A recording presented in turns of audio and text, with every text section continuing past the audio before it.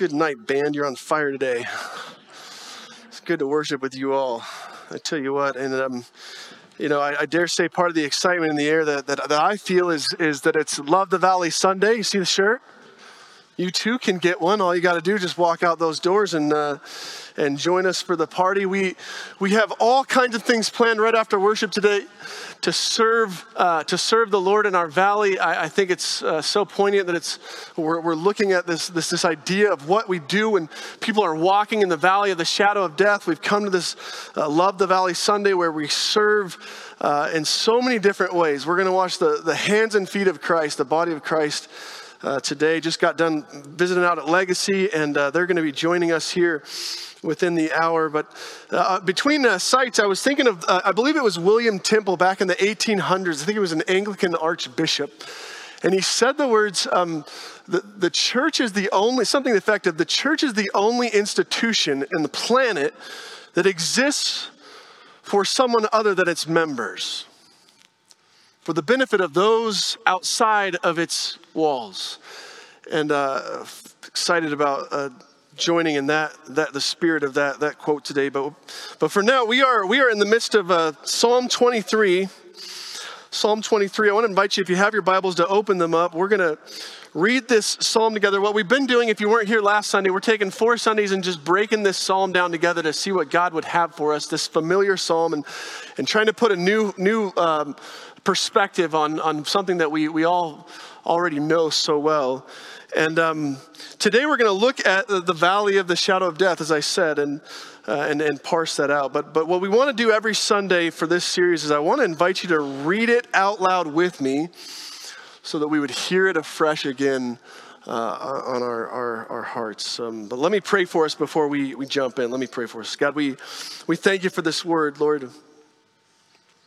God, we thank you that we get to sing your word and say those words about whether we find ourselves in the shallow valleys, the high peaks. God, you are with us, that you never let us go. And so, Lord, it's in the spirit of that promise that we come to you. God, we say often that, and we'll say again, that this is a word that we confess is for us, that is living and active, that is sharp, that it cuts. So Lord, we pray, would you shape us, make us, mold us like clay this morning? God, as we peer into its pages, Holy Spirit, would you come and speak to us? God, speak now, for your servants are listening. In Jesus' name, all God's people. Amen, amen. So Psalm 23, read it with me. The Lord is my shepherd, I shall not want. He makes me lie down in green pastures. He leads me beside still waters. He restores my soul. He leads me in paths of righteousness for his name's sake. Even though I walk through the valley of the shadow of death, I will fear no evil. For you are with me. Your rod and your staff, they comfort me. You prepare a table before me in the presence of my enemies. You anoint my head with oil. My cup overflows. Surely goodness and mercy shall follow me all the days of my life, and I shall dwell in the house of the Lord. Amen. The grass withers and the flower fades, but the word of our God endures forever. Familiar with the name Stephen Curtis Chapman? Stephen Curtis Chapman still is a music artist, someone I've always looked up to. And long before Christian music became popular, remember those days with the cassette tapes? Stephen was like this trailblazer for the genre. And there's always been something about Stephen's life that's been a witness for me. He carries his faith on his sleeve. He's always been super genuine about where he's at with the Lord. You know, one of his best songs is not so much Christian as it is just from the heart. And he sang this song called Cinderella. It took on a whole new meaning for me when I became a dad. I think he wrote it back in 2007. And it's this song of this father's perspective watching his little Cinderella, his little daughter, grow up. And the plot line starts with dad dancing with Cinderella as this child, and it ends with him giving her away as the clock strikes midnight, right, on her wedding day. In 2008, though, those lyrics took on an entirely different meaning. Stephen's eldest son at 17-year-old was backing out of their driveway in the family car and didn't see his little sister behind him. And Maria, at just 5 years old, was struck and killed. And I remember reading the headline. It's just devastating. Right, here's the stalwart of the faith. He's reached thousands, if not millions of people with the gospel around the world. His way of life, his posture, everything that he was this testimony of Christ, and now this full-on tragedy. Unspeakable grief strikes this family. A few months later, he added some lyrics to one of his songs that I appreciate how real this was. I want to share with you. Look at what he wrote. He said, "I've walked the valley of death's shadow, so deep and dark that I could barely breathe. I've had to let go of more than I could bear, and I've questioned everything I believe. Still, even here in this great darkness, a comfort and a hope comes breaking through. And all I can say in life or death is, God, we belong to you." You know, as Americans, we'd rather not talk about the shadows, right? We're conditioned to a different sort of pattern or pursuit of life. We call it the pursuit of life, liberty, and what? Happiness. I've come to believe that somehow the goal of life is to avoid the pain and the sorrow. So when it comes, we balk it up and we sort of put the box over there in the corner. And I think Stephen's story and stories like it, they remind us constantly it's really not that simple, is it? You know, if not us, someone we know right now is walking through that dark spot. So David pens these words. He says, "Even though I walk through the valley of the shadow of death." And from a linguistic point of view, our translation doesn't quite get us to the depth of this word.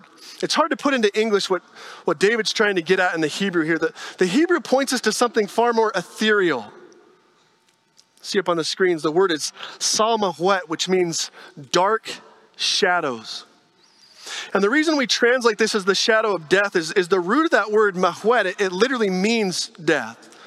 So when you put it all together, this word in its totality, it brings like a much broader, much more deeper meaning. It means to walk in a place of total blackness, darkness, blackout. It should really read something like this. "Even though I walk through the darkest valley, the valley is dark as death itself." Every year come spring, Palestinian shepherds would lead their flock through this landscape on the hunt for fresh grass and water. And as a part of that migration, their sheep would travel through these canyon valleys for miles. The goal was to eventually arrive on these rolling hills where they could graze in green pastures, right? He makes me lie down in green pastures. This valley of shadows, though, that David was talking of was probably a reference to something called a wadi. Look at this picture. A wadi is this dry riverbed most of the year, except for the rainy season where it finally began to fill with this trickle of water and lush vegetation. And as such, it was like the perfect road to travel with your flock. But it was also, as you can see, a valley full of shadows. Scholars talk about one specific wadi known as the Wadi Kelt. It's this deep gorge in the Judean wilderness connecting Jerusalem to Jericho. And it's that same wadi that gets referenced in the parable of the Good Samaritan, where the man is beaten by robbers alongside the road. We don't know, but for a sheep, a wadi like this could be a desperate, dark place. You know, for one, the temperature fluctuations would be unbearable, right? You have the hottest of hot bearing down at you in the middle of the day and then followed by the coldest of cold as you go back into the shadows. When it rained, your little stream now turned into a flash flood, rock slides with no way out. That wasn't the only threat, though. The problem with using the wadi as your road, as you can see, is that the enemy from on top could see you long before you could see them. If they pounced, you had little room for escape. Even though I walked through the valley of the shadow. And David knew the picture really well. You'll remember Samuel, the prophet Samuel, was sent by God to anoint this new king of Israel. When David was just a little shepherd boy. In 1 Samuel 16, the prophet Samuel goes to Jesse's house. He's looking to anoint one of his sons. So Jesse brings his sons out. He lines them all up one after another. And he's certain Samuel's going to pick one of them before him. But Samuel gets to the end of the line and he says, God's given me a hard no. You got another one? Jesse said, yeah, I've got another one. They said, where is he? Remember where he was? He was out tending the sheep. They had to go find him, maybe even for days. Who knows how far off he was? What I'm saying is David probably knew all about these wadis, about these valleys of shadows, leading his father's sheep from home out into these places of threats and thorns. You can almost hear him say it as he's walking the path. I will fear no evil. I will fear no evil. You are with me. Makes you wonder how many times he prayed that prayer before it got pinned.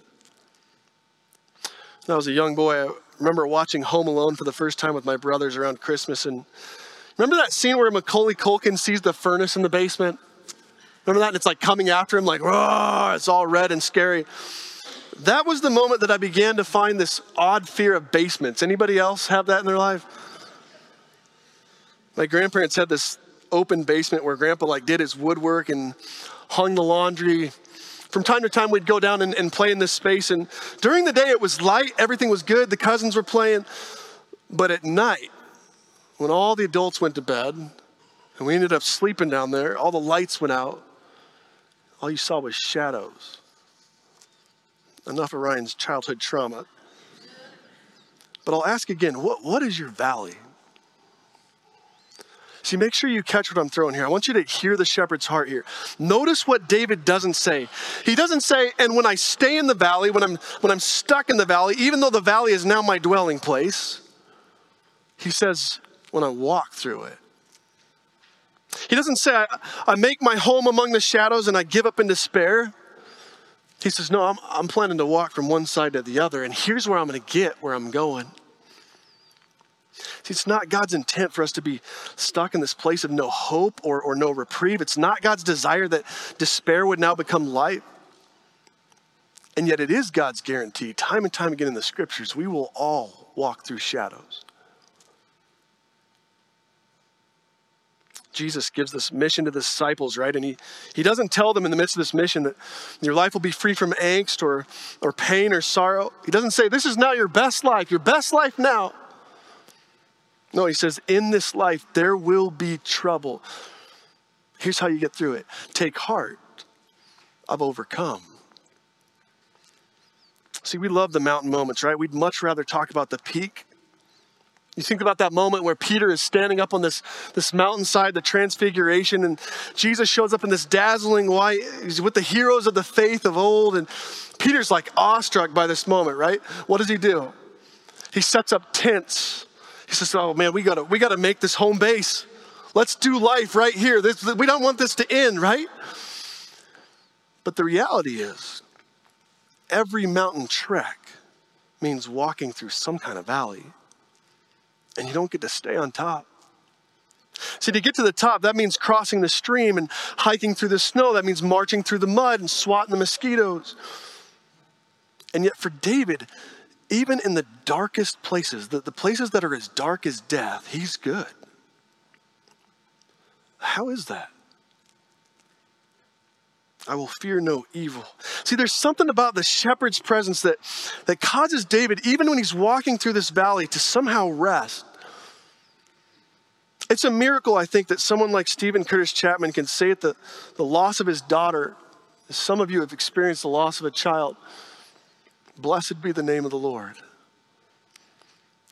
I want to show you two things about this comfort that David speaks of. David says there's two things that I take comfort in when the darkness sets in. It's not just that the Lord is with me, but there's two specific things that God brings with him and brings for me that bring my heart peace. What are they? Thy rod and thy staff. I think we should unload on that for a minute. Let's just think about a rod. What's the purpose of a rod? A rod was a shorter mallet, right? Think like baseball bat. And the shepherd carried this on his belt really for one reason, and that was to protect the sheep. He would strike the enemy with it. To beat away the predator, it was his weapon of choice. Reminds me of that passage in Genesis right after the humanity's fall, and God makes this promise. He says, one day one's coming, and sure, the serpent will strike his heel, but he'll what? Strike the enemy's head. Meanwhile, a staff held an entirely different purpose. A staff was distinctive really for every shepherd because it was used for guiding the sheep back to the right path. It was quite literally used to either push or strike a lamb back into the fold. Because God knows that a sheep that's lost its shepherd, that's wandered from the flock, is dead meat. And I think that's why God's word tells us he disciplines those whom he loves. The shepherd is not only the one who strikes death so that even those who die, we merely now pass through a shadow. He's also the one actively watching over his sheep in this life because he loves us. For David, that was his comfort. He knew as he followed the Lord, as he listened for the voice of his shepherd, wherever he went, he could take comfort in the fact that God's protection and God's direction was with him. Look at this in Psalm 22, verse 8. Look what he writes right before this psalm. He says, he trusts in the Lord. Let him deliver him. Let him rescue him, for he delights in him. See, but if we're honest, I think it's a lot of times in the shadows and in the darkness where whatever it is that we're going through, we struggle the most. We ask questions like, really, God? How did you allow this to happen? How long am I going to walk in this valley? I mean, what happened to the good view? What happened to those days? Stephen Curtis Chapman said at one point he went out into the woods and he began singing, "Blessed be your name." Remember that song? Blessed be your name, and the landmark was suffering, though there's pain in the offering. Blessed be your name. He said he was kind of working through the song singing. And he got to the part where we sing so boldly every Sunday, you give and take away. You give and take away. And he said, I quit singing it and I started screaming it, praying it in desperation to God. Where is God in the shadows? I want you to see something in the book of Ezekiel. And God's flock have been maybe wondering the same kind of questions. They've been abused by those in power. That they've been misusing their authority, and as such, God sees this wounded, suffering, sort of neglected people. This flock that's now desperate and homeless. And I want you to see God's compassion in this passage. It's a long read, but just look at this with me. Look at the shepherd's heart here. It says, the word of the Lord came to me, son of man, prophesy against the shepherds of Israel. Prophesy, that means speak to them. Say to them, even to the shepherds, thus says the Lord God. Shepherds of Israel who have been feeding yourselves, should not shepherds feed the sheep? You eat the fat, you clothe yourselves with wool, you slaughter the fat ones, but you don't feed the sheep. The weak you have not strengthened, the sick you have not healed, the injured you have not bound up, the strayed you have not brought back, the lost you have not sought, and with force and harshness you ruled them. So they're scattered because there was no shepherd. They became food for all the wild beasts. My sheep were scattered. They wandered all over the mountains on every high hill. My sheep were scattered over the face of the earth. No one to search or seek them. You picking up the heart of the Lord? Keep going. He says, therefore, shepherds, hear the word of the Lord. As I live, surely because my sheep have become prey and my sheep have become food for all the wild beasts, since there was no shepherd, because my shepherds have not searched for my sheep, but they've fed themselves and haven't fed my sheep, therefore, shepherds, hear this. Thus says the Lord God, I'm against you, and I will require my sheep at their hand and put a stop to their feeding the sheep. No longer shall the shepherds feed themselves. Here's the ticker. Here's the important part. I will rescue my sheep from their mouths that they might not be food for them. For thus says the Lord, I myself will search for my sheep and seek them out. As a shepherd seeks out his flock when he is among his sheep that have been scattered, so I will seek out my sheep and I will rescue them from all the places where they have been scattered on a day of what? Clouds and thick darkness, shadows. See, time and time again in the scriptures, we turn to these stories where it seems like maybe God doesn't care. Maybe God's not there at all. Where darkness has become this all-consuming shadow and we wonder, where are you, Lord? And yet what we find time and time again is that by the end of the story, there is a God who is still actively seeking over his sheep. Leading them, guiding them, protecting them. How do we know this? So much so that he sends Christ to live among us. That's the rod. That in Jesus, he strikes this eternal blow to the enemy. such that we might live. See, it's this persistent pursuit, right? Thy rod and thy staff, they comfort me. Thy protection and thy discipline, they give me peace. See, because for David, he knows when we follow the voice of the shepherd, even when you're in the shadows, there's nothing to fear. I love how St. Augustine wrote this. He said this, look at this on the screens. He said, as long as you remain in this light, you are walking in the midst of vices and pressures which are the shadow of death. Let Christ shine in your heart, who lights the lamp of our minds with the love of God and neighbor, and you will not fear evils because he's with you. So just after worship today, we're jumping into this second annual Love the Valley. The purpose for that is that the mission that God has always claimed for himself and for his people is to be the light that shines in the midst of shadows. Right, you know by now one of my favorite verses, life verses, John 1. The light shines in the darkness has not overcome it. Right? That's the essence of the Good Shepherd. That in Christ, even if you find yourself in the darkest valley, in him there's only light. It's his cause, right? And therefore it's our cause to be a part of that. There was once a pastor, not that long ago, actually a Presbyterian pastor who lost his wife to cancer, kind of on the flip side of that coin that Stephen had. She left behind 2 daughters, and it was now his to raise these 2 little girls alone. And on the way to the funeral, which he was leading of all things, he was trying to figure out in his head, like, how do I explain this day to my children? He knew he needed to explain what was about to happen, what a funeral meant, but he needed to do it in such a way that his girls would comprehend what he was saying. He pulled up to this truck, right? He saw this moving truck at this stoplight. He said, girls, you see that truck right there? They said, yeah. He said, I've got a kind of an odd question. He said, would you rather be hit by the truck or hit by the shadow of the truck? They said, well, Dad, that's a silly question. A shadow can't hurt you. I mean, of course you'd rather be hit by the shadow of the truck. The dad said, you know what? You're right. He said, today I want you to remember that what we're talking about in church is that Mom just got hit by a shadow. Jesus took the truck. See, there has to be like a certain comfort in the mystery of that promise, right? David doesn't say, even when I walk through death, he said, even when I walk through the shadow of death. It's a temporary holding pattern. Paul's words in Romans 8:28, he says, we know that for those who love God, all things work together for good because they're called according to his purpose. Again, I referenced Philip Keller last week, who wrote a great book on this psalm, and this is what he says. He says, the disappointments, frustrations, discouragements, dilemmas, dark, difficult days, though they be shadowed valleys, they're not disasters. For the believer, they're all roads to higher ground. It's not just the promise, though. Hear this. It's not just the promise of tomorrow that keeps us walking through hard times. It's the promise we have today. I want to wrap up, but as I do, I want you to look one more time at this psalm. And let me show you how a familiar psalm, often we read it so much we misplace what's in it. David starts this chapter in the third person, right?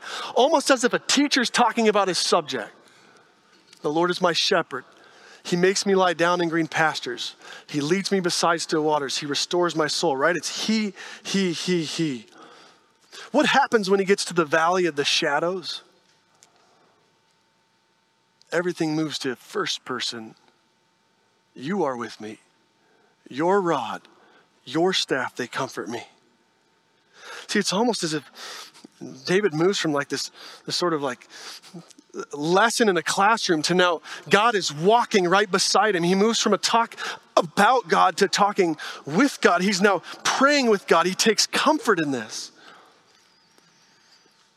I love that this landed on Love the Valley Sunday, right? Because I promise you, whether you're doing this with a church or you're going out as individuals today, every person you meet in this valley is walking through some kind of shadow. We all are. And here's our calling, here's our purpose. Our purpose is to bring them through the light, right? To be a reminder to them that this is just temporary, that God has not left them, that God loves them so much he sent Christ to die for them, that those who are in Christ Jesus, not even death gets the final word. Though I walk through the valley of the shadow of death, David says, I will fear no evil, for you are with me. Your rod and your staff bring comfort to me. The question for us is, how will you pass that on today? And I think we've got a pretty tangible way to do that. Pray with me, will you?